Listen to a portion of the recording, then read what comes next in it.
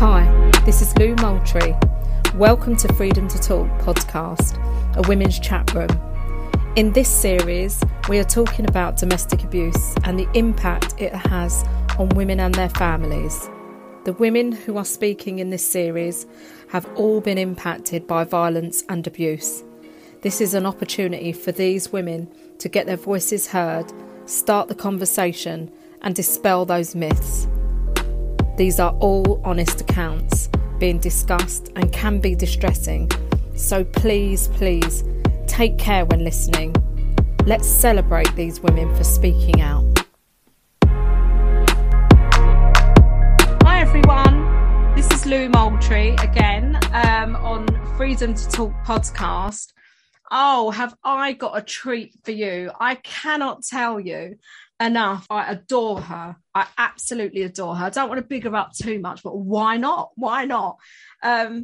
She's going by Unbreakable. She's been supporting not just women, men as well, with her online stuff. And she would describe it a lot better than I could.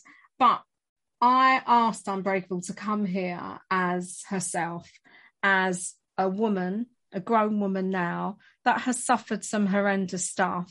And we're just going to go with it because these podcasts, as you know, are to enable other victims of violence to be able to hear what we are saying and possibly connect it with stuff that they have gone through. We just want to be healthy and we want you to look after yourself. As I say all the time, please, you don't have to. If something's triggering you, and it's the same with Unbreakable as well, you know, if something triggers her, we can stop, we can have a moment and reflect or just breathe. Sometimes we just need to breathe because this is serious stuff. So we're going to start with you, Unbreakable. And do you want to tell whoever's listening a little bit about yourself? And then maybe start with, you could start wherever you want to start, to be quite honest. I don't really want to direct it. I'd love to know about you as a child, because sometimes that's reflected in our stories later on. But absolutely. Yeah, so the floor is yours. Thanks, darling. I'm Unbreakable, and I am a survivor. I am a warrior.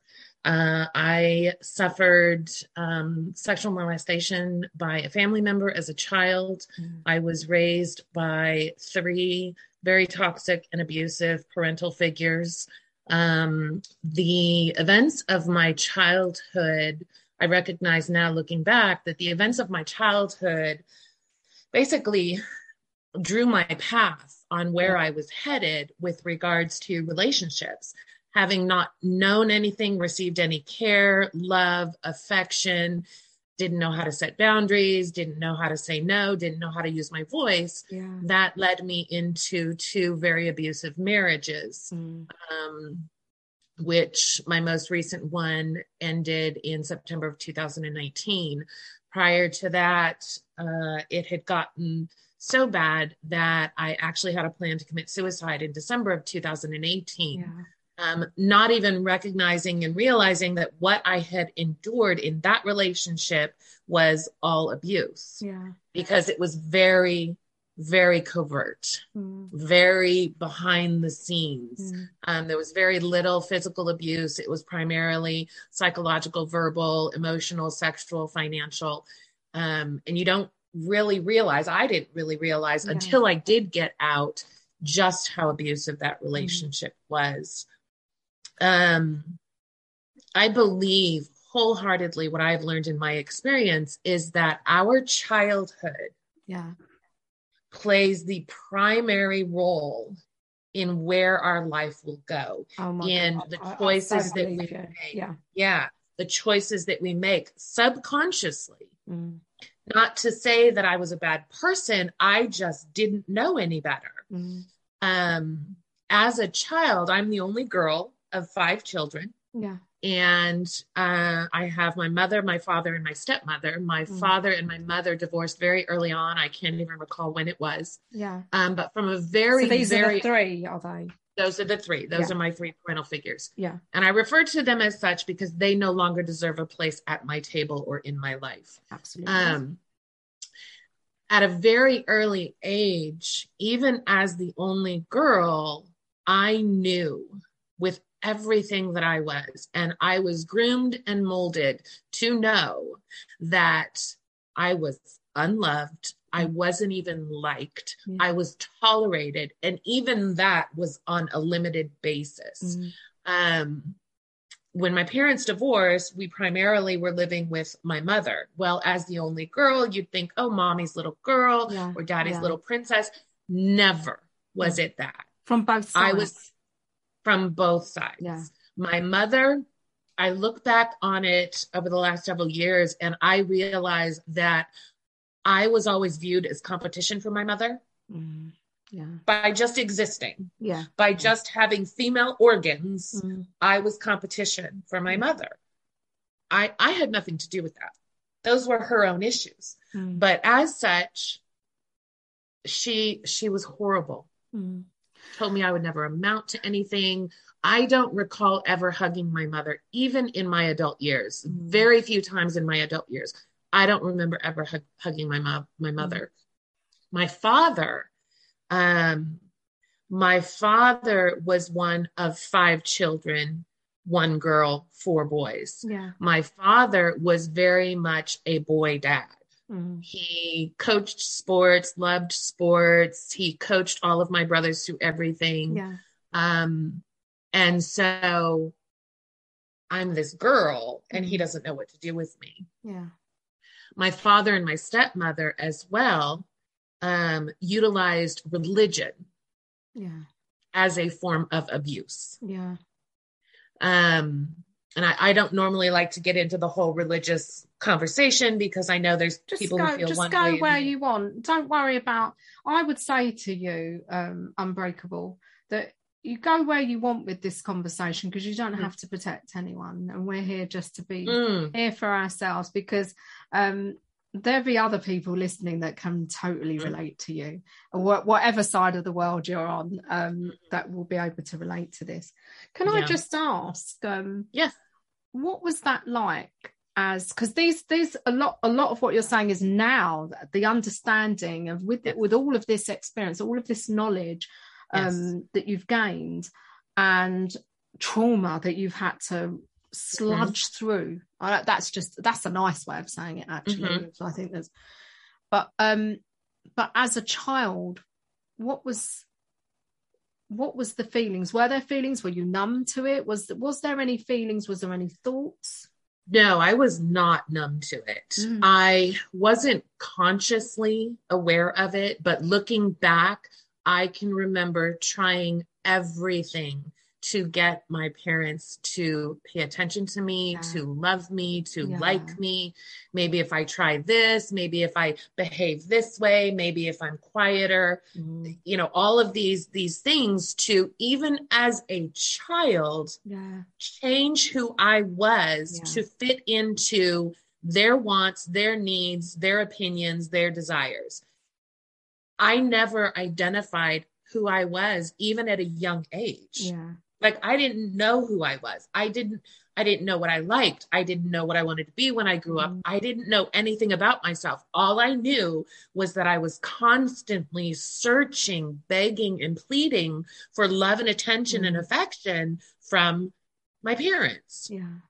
But nothing I ever did was good enough. So you get in this cycle of just people pleasing, doing all the doing all of the chores, because maybe when mom comes home, she'll notice that I did all the chores. I cleaned the whole house, as a child can. I cleaned the whole house. I did the best that I could. Maybe she'll love me now. No. If I do good in thinking as you're speaking, and I can really relate to what you're saying as well, because I had similar stuff in my own home. My heart feels, my chest, it's not just my heart, it's actually my chest Unbreakable, that is starting to feel very, very heavy. And I think that it doesn't matter if we are the victims of this and have done our own or doing our own journey. When we hear another person, another child has gone through this, it impacts me every time the same, because it's just so wrong. And I know I've interrupted you, but I'm just deeply, deeply sad that another person, you, Unbreakable, have had to go through that, because it's soul destroying. It's soul destroying for you as a child, and just awful as a woman, as a mum myself, listening to you say this. So sorry I interrupted you then. No worries. You look back on it, and being a mother myself now as well, I've looked back on it, and I have had to go through periods of mourning for that child. Yeah, absolutely. I have had to have those conversations with myself that, okay, you didn't deserve this. It wasn't your fault. You couldn't control it. You didn't cause it. Like, I've had to reprocess for that child from way back then. I'm 52. That was a long time ago. Yeah. But those wounds we carry with us through our life. And again, I believe wholeheartedly, for me, those wounds affected the choices that I made in my adulthood. Do you know when you were talking, I as you were saying about just wanting to, people please, be loved, just have some attention. As you were talking, I was thinking about, I flipped over to my thought process to an adult relationship. Yep. As you were talking of how many women that it was like you were speaking about in an abusive home and how women are. Absolutely.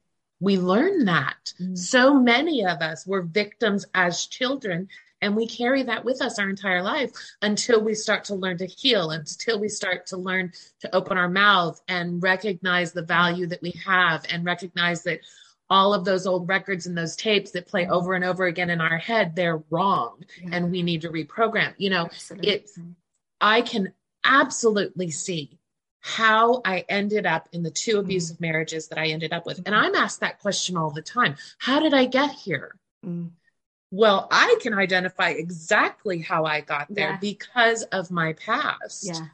I was, I can talk about the behaviors that I had as a child. What about a teenager? Same thing. They directly match my behaviors in my abusive marriages. Because I was thinking of how that plays out. Mirrored behaviors. Yeah. It's devastating. Yeah. It's devastating to think back. And I carried for so long that pain of my childhood, and the feelings of I'm not enough, and the feelings of they told me I wasn't worth anything. They told me all of these things, and I believed it. Did they still kick in? It does. Yeah. It does. Oh, goodness. Even at 52 and almost 4 years out of my most recent abusive marriage, it still kicks in. Yeah. It still kicks in.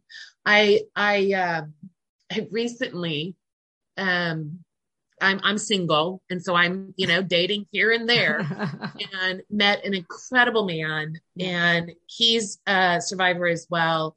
And he's going through his own stuff. And we had a very long conversation recently. And after that conversation, I found myself breaking down, sobbing, asking myself again, why am I not enough? It's like, whoa, wait a minute. Yeah. Let's not go back there, but it's like replaying in your brain. It's so embedded in there. It's hard to not fall back into those thought processes, especially when we're down, depressed, stressed, triggered. It is so hard to reprogram that brain. Yeah. That is something that I have carried with me my entire life. It's people knowing that, isn't that? Because it's that. And, as you're talking again, I can flip to to different times where I'm feeling particularly vulnerable, or something has happened, or I've been triggered, and I will go down that route. And I start having that internal dialogue that has been embedded in my brain, and still is, you know. And I'm 52. I'm at that age that I keep forgetting if I'm 52 or 53, but I think I'm 52. But you know, that all of these years later, and I expect till the day I die. I mean, I hate to say that, but I think I'm being realistic now.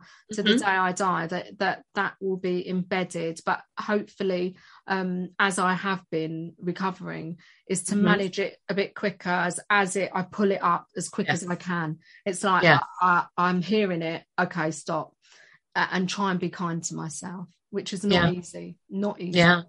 Yeah, absolutely. It's every bit of my childhood played a part in my 52 years. As I said, I was sexually molested by a family member. That started when I think I was about third grade. So I think that would have made me about 8. And it continued until I believe I was about 12. And, you know, here's this person, it's a family member. Here's this person who's supposed to love me. And you know, I'm supposed to feel safe, and these are the things that are going on, and no one knew that I'm aware of. These are the things that were going on. And, you know, I did a talk recently about sexual trauma, intimacy, and sexual trauma, self-esteem, and intimacy. And in that, I talked about that in looking back now, the signs of sexual abuse, the signs of sexual molestation are so much more talked about now than they were way back then. So I can look back and recognize the warning signs that I myself was giving that nobody recognized, or if they did recognize it as a warning sign, they didn't want to deal with it. They didn't want to talk about it. But I remember the warning signs that I was giving off and realizing it was my cry for help unconsciously, and nobody helped me. That's devastating. You know, now you want to take a breath, because I just saw you just stop. And I know everyone can't see Unbreakable, but it's in your eyes, your trauma. And when your eyes flicker in a certain direction, or there's that tremor in your face, and a breath. And sometimes we need to take those moments to breathe and not just talk over it, because they're very, very important, what you just said. And they were obviously touching something. It was something that played a huge role. As I said, I just did a talk on it. It was something, looking back, that played a humongous role on the rest of my life and my adult relationships. When did you disclose, or did you ever disclose that I was molested as a child? It was, let's see, this is 2022. It was probably 2009 or 2010 when it finally started coming out. And I was in therapy, and I kept having what I thought were nightmares. But they weren't. You know how you'll have a nightmare, and then you wake up and you remember the nightmare? And you get the feelings sometimes as well. You're left with those horrible feelings that we don't realize are triggers into our trauma. It's So I would be going through the day and have something that just popped into my brain that, oh my gosh, I think I had a nightmare about this last night. I wasn't having nightmares. I was having memories. Flashbacks that were starting to come back. When I did finally recognize what had gone on, I told my mother. And she swept it under the rug. Because she loves this family member. Like this family member can do no wrong. And dear God, if I open my mouth and I say something, it could destroy this family member. It could destroy this family member's family or career. So it was completely swept under the rug and never spoken about again. I'm gonna ask you, because I hear it and I have felt this, but what does that reaction do to someone? Invalidates, puts you back in that dark. It put me back in that dark place. Yeah. It put me back in that place of, what did I do wrong? Why couldn't I stop? It put me in a place of shame. Talk about this a lot. What shame should I have as an innocent child? I should have none. Absolutely. But it put me, when my mother denied it and swept it under the rug, it put me back in that shame of I'm horrible, I'm dirty, I'm worthless, I don't deserve anything good. Like, it put me in such a dark place, because the one person, even with the history of knowing that this person was never there for me, the one person who should have been there for me, even just at that time when I disclosed it to her, she turned her back on me yet again. And that's more trying to recover from another blow. Oh God, yes. Yes. It was so traumatic. And I didn't talk about it. After that, I did not talk about it for years. Oh, yeah. And then through my divorce, the damage I have to say that this causes. So there will be people out there that have disclosed at different times, maybe to different people, just snippets of their story, and had that reaction, or worse, or it doesn't matter. Your reaction is important to you, you know, but, and similar stuff to myself again is like, we've spoken about the book and that I brought out. And so that was my whole story, and family members just completely ignore it. It was, I never imagined how painful that would be. And it put me in it was like another disclosure, but to be shunned. Yeah. It's so painful. Yes. It almost feels like you was just crying out to be heard at an adult now, crying out to be heard, be believed as well, because there's a real thing in this about child abuse. I feel it's like to be believed, because I think we spend a lot of time as children. No, I don't want to speak for everyone else. I'll own that. I had a lot of time as a child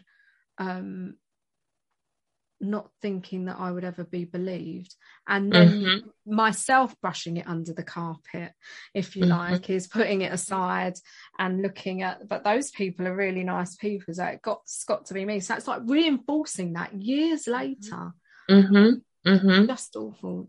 Thank God you found your voice, you know. That is something that in and of itself, wanting to be believed was something that has been such a challenge for me over the last 4 years since I've gotten out. I've sobbed about it. It's like, I just, you know, I feel like people don't believe me on what I've been through. And yet everyone who I'm surrounded by, my friends, loved ones, absolutely wholeheartedly believe me, but I still feel like. But it matters, doesn't it, to us? That it matter. Really matters, because people can say, well, don't take any notice. It doesn't, you know, brush it aside. And we do try and do that. I do believe we do try, and we when our rational brain is working, we say, come on, these people don't matter. But the fact is, they pop up. It's like that how our brain has developed. Those old messages are saying that they do. We want that approval. We want that, you know, to be heard. Yeah, absolutely. It's still something that I struggle with from time to time, that, you know, no, I don't have legal law enforcement records. I didn't call the police. You know, my judge in my divorce only believed part of what I said, but yet here, you know, and I was the victor in our custody and our divorce. But here I am 4 years out, and I still find myself thinking about but I have medical records. I still have scars that you can see. I have text messages, emails, voicemails. I have all of these things to back up what I'm saying. Well, you know what? It really doesn't matter, because those people won't listen to it. And the ones that matter don't need a lot of evidence. No, they're not looking for, oh, well, Unbreakable. Why don't you can I listen to that recording? Because I need proof. Yeah. They're not looking, because they're absolutely connected with you and your trauma, and they're there for you to support and hold you through those times. If those other people that you're talking about will never, you could have it on, I don't know, you could have a film made of it, you could have the video of it, you could have anything, and they would still say, I'm not too sure about that. No, there's two sides to every story, Yeah. Well, maybe they didn't mean that. Yeah. It's just, and you don't realize this until you've had to dig very, very deep and crucify yourself. I mean, I use that word, crucify. It does remind me of someone on a cross. It literally feels like that. It is. With this stuff. So I'm wondering now that you get that reaction. So how on earth, when you are in relationships that are abusive, whether you even recognize it is the first thing I'm thinking. And then, is that even an option? Do you even, is that an option to tell people in your family that, hey, this is happening to me, or you're going to get the same responses? I like to say toxic is toxic regardless of DNA. I have family members who 12,000% support me.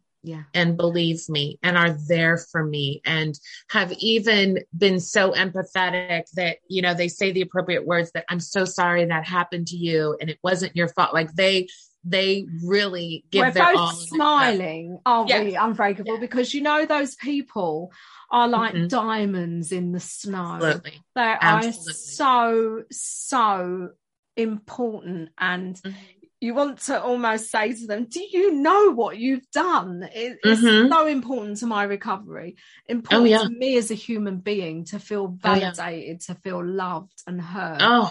I love hearing about these people. Yeah. I first shared my story, I believe it was April of 2021. Yeah. And somehow. So quite recent. This is really quite recent. Well, the first time that I shared it online, I, of course, have been sharing it with loved ones prior to that. But the first time I came on camera and shared it was April of last year. And come to find out, one of my uncles, who I hadn't seen since I was probably a teenager or maybe early 20s, so well over 30 years, I hadn't seen this uncle. And he called me out of the blue. And he is, he's my father's age, and it's my father's brother, called me out of the blue. I could hear the tears in his eyes. And he told me, we knew there were things going on, but none of us could put a finger on it. I'm so sorry you went through that. Oh, to hear that. To know how proud of you I am. It's like I sobbed, like the only male figure in my lifetime who had ever told me unconditionally, I'm proud of you. Yeah.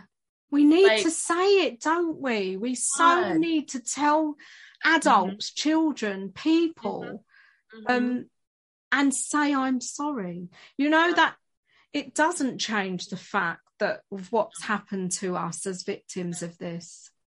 But it validates it. Oh God. From the heart, when we're very in tune with people. And for someone from the heart to say, what your uncle said, it just feels so warming to hear that. Yes. I'm so glad you heard that.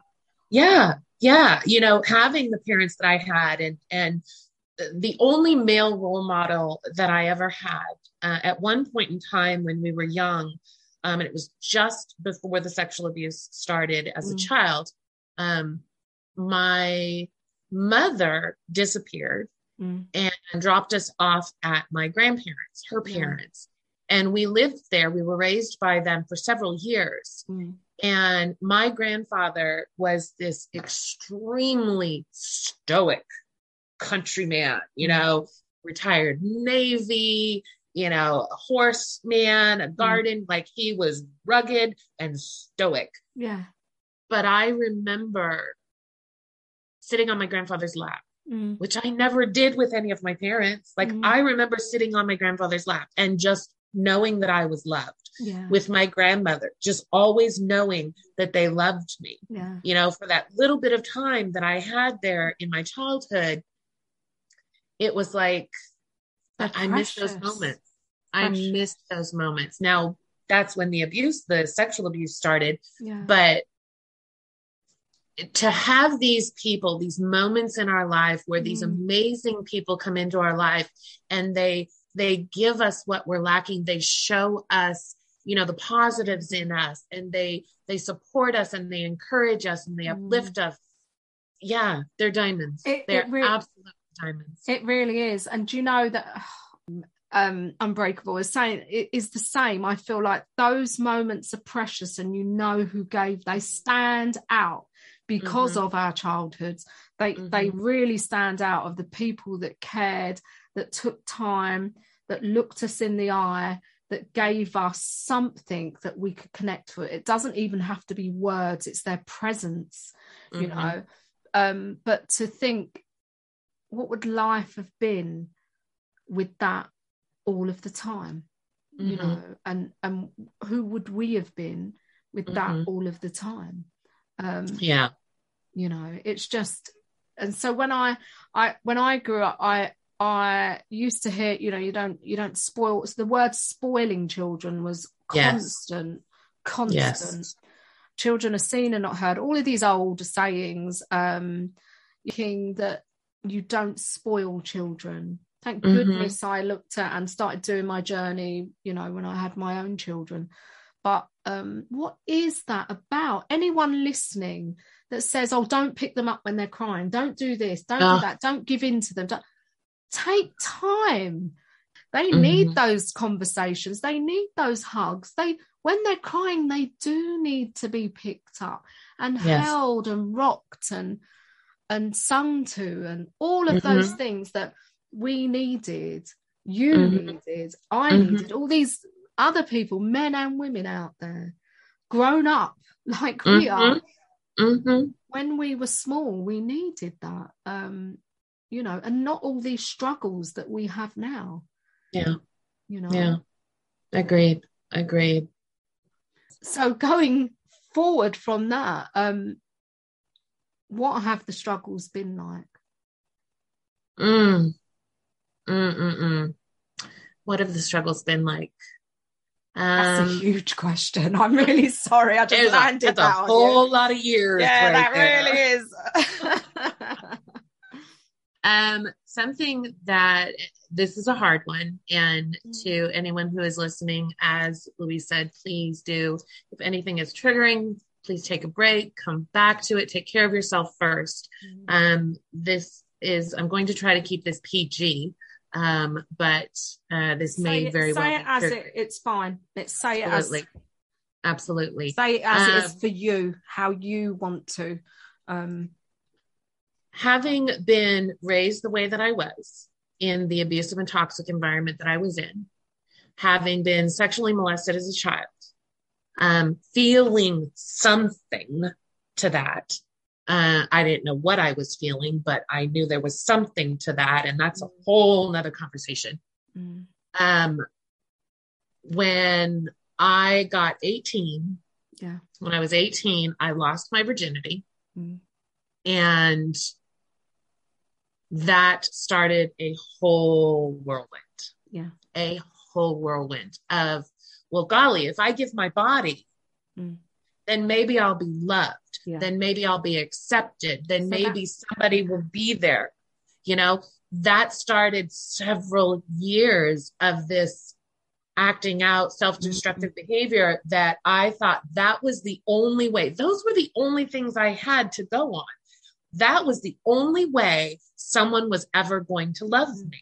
So the link from your childhood directly comes up through your teenage years. Now you're 18. I can see as you're talking, and I hope anyone else listening is if you've had this experience yourself, is know that actually this is a normal response to receiving abnormal behavior you've developed from this, and this is your worth in the world, and this is what you want to get. You want that love. So you're going to try it anyway. That's isn't it human to just want to be loved? Yes, and accept it is. It is absolutely human.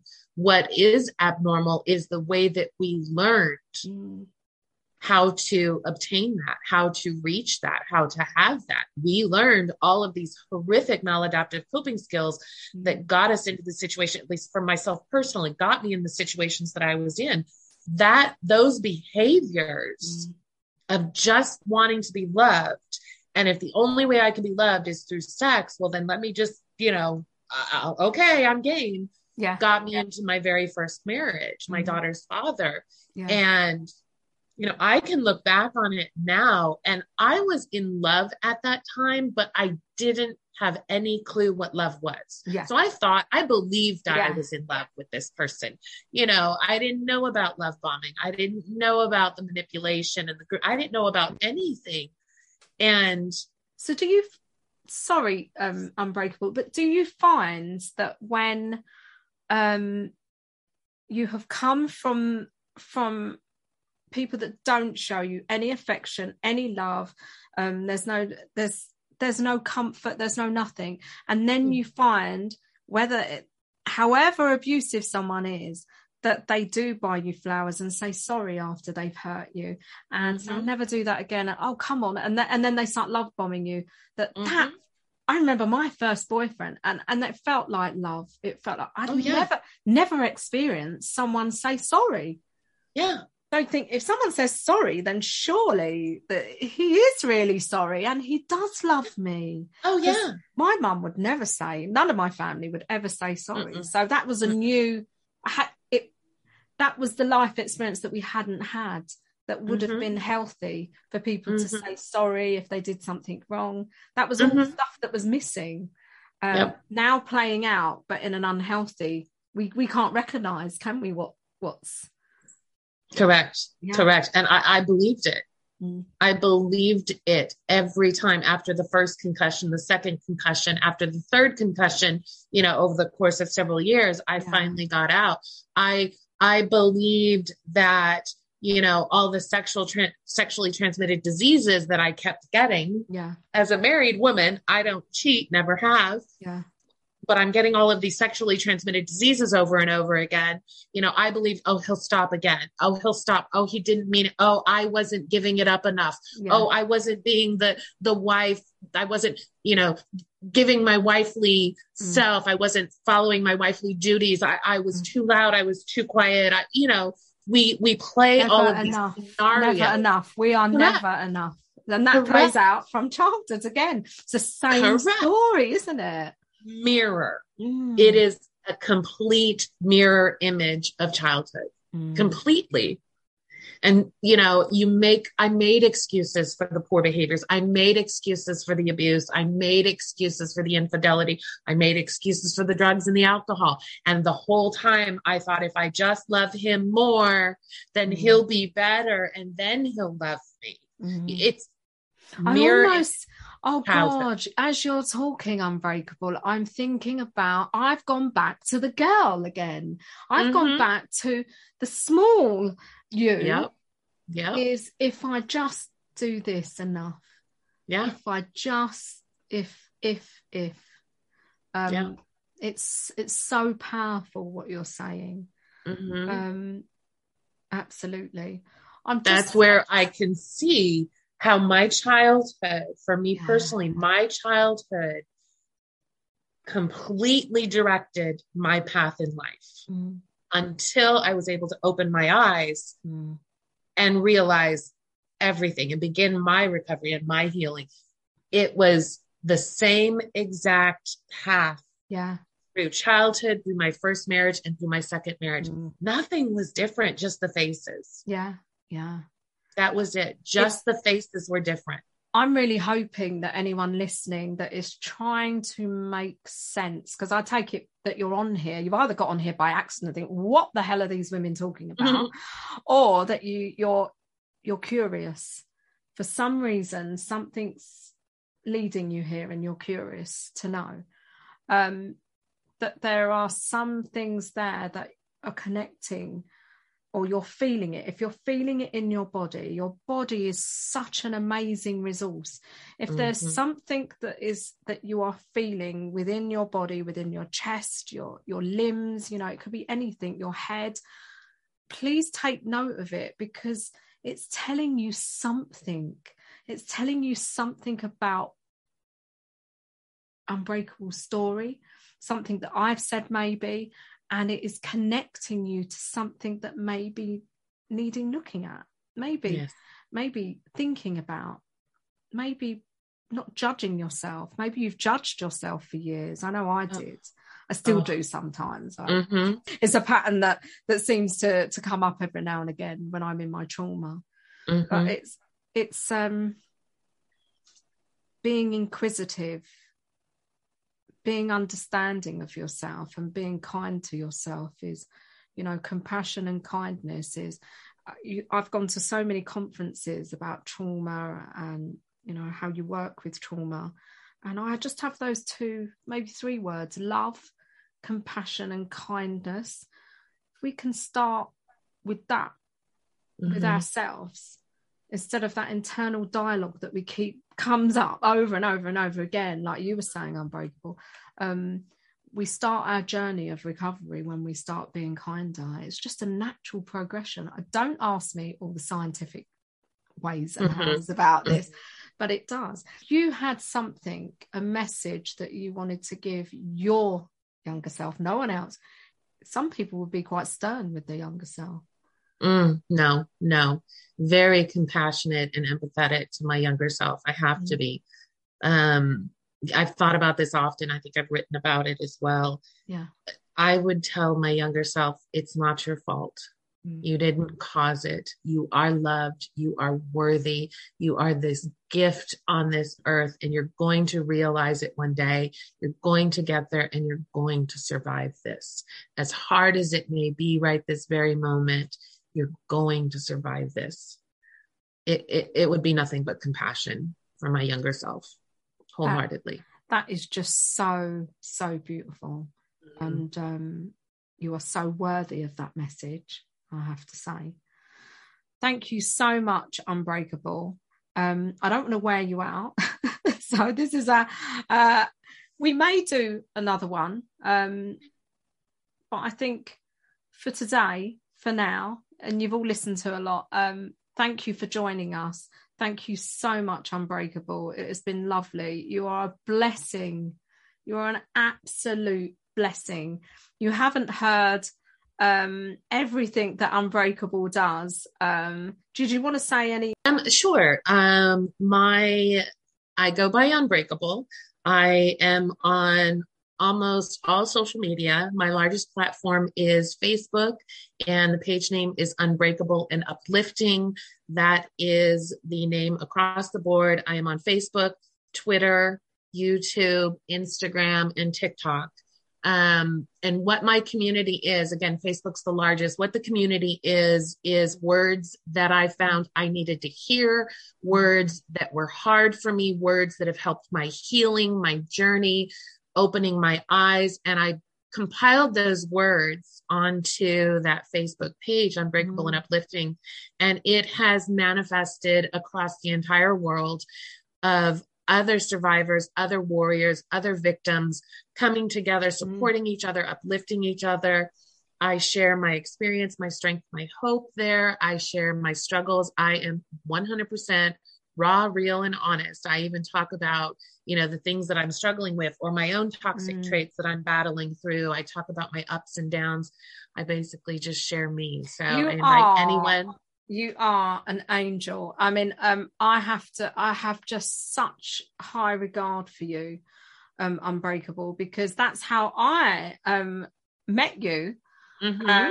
is I just came across your Facebook page and I thought, what's this? It was a discussion. I can't remember what it was about now. I think it was about narcissists or perpetrators' behavior. And there were so many people writing on there, and you were so real. I love it because, you know, we go as survivors, victims, whatever you want to call it. We go through so much. We don't need bullshit.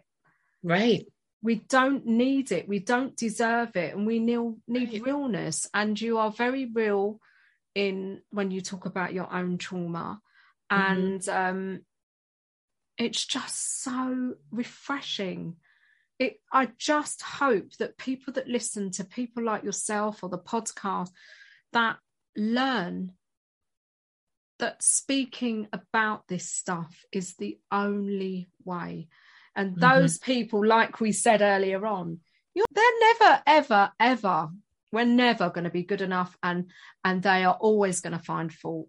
So it's the work that I've been doing with women for years is simplistically talking and listening and hearing. So the words that I love to leave people with is that you are not crazy. Absolutely. And you are not alone. So, yeah. I think that's a good one to end on. Yeah, you're not crazy and you're not alone. Thank you so much, Unbreakable. We hope to speak to you again, but you're a busy, busy lady. And just take care. And everyone else, be safe. Thank you so much for listening and hearing women's true life experiences. Don't let the conversation stop here. If you want to be part of Freedom to Talk podcast, contact me. You can link yourself in through the website at www.freedomtogethercic.co.uk. Go to the Contact Me page and get in touch. If you have suffered any form of trauma and would like to know more about receiving neuro-experiential online therapy from myself, please check out the website for more information. Take care and be safe.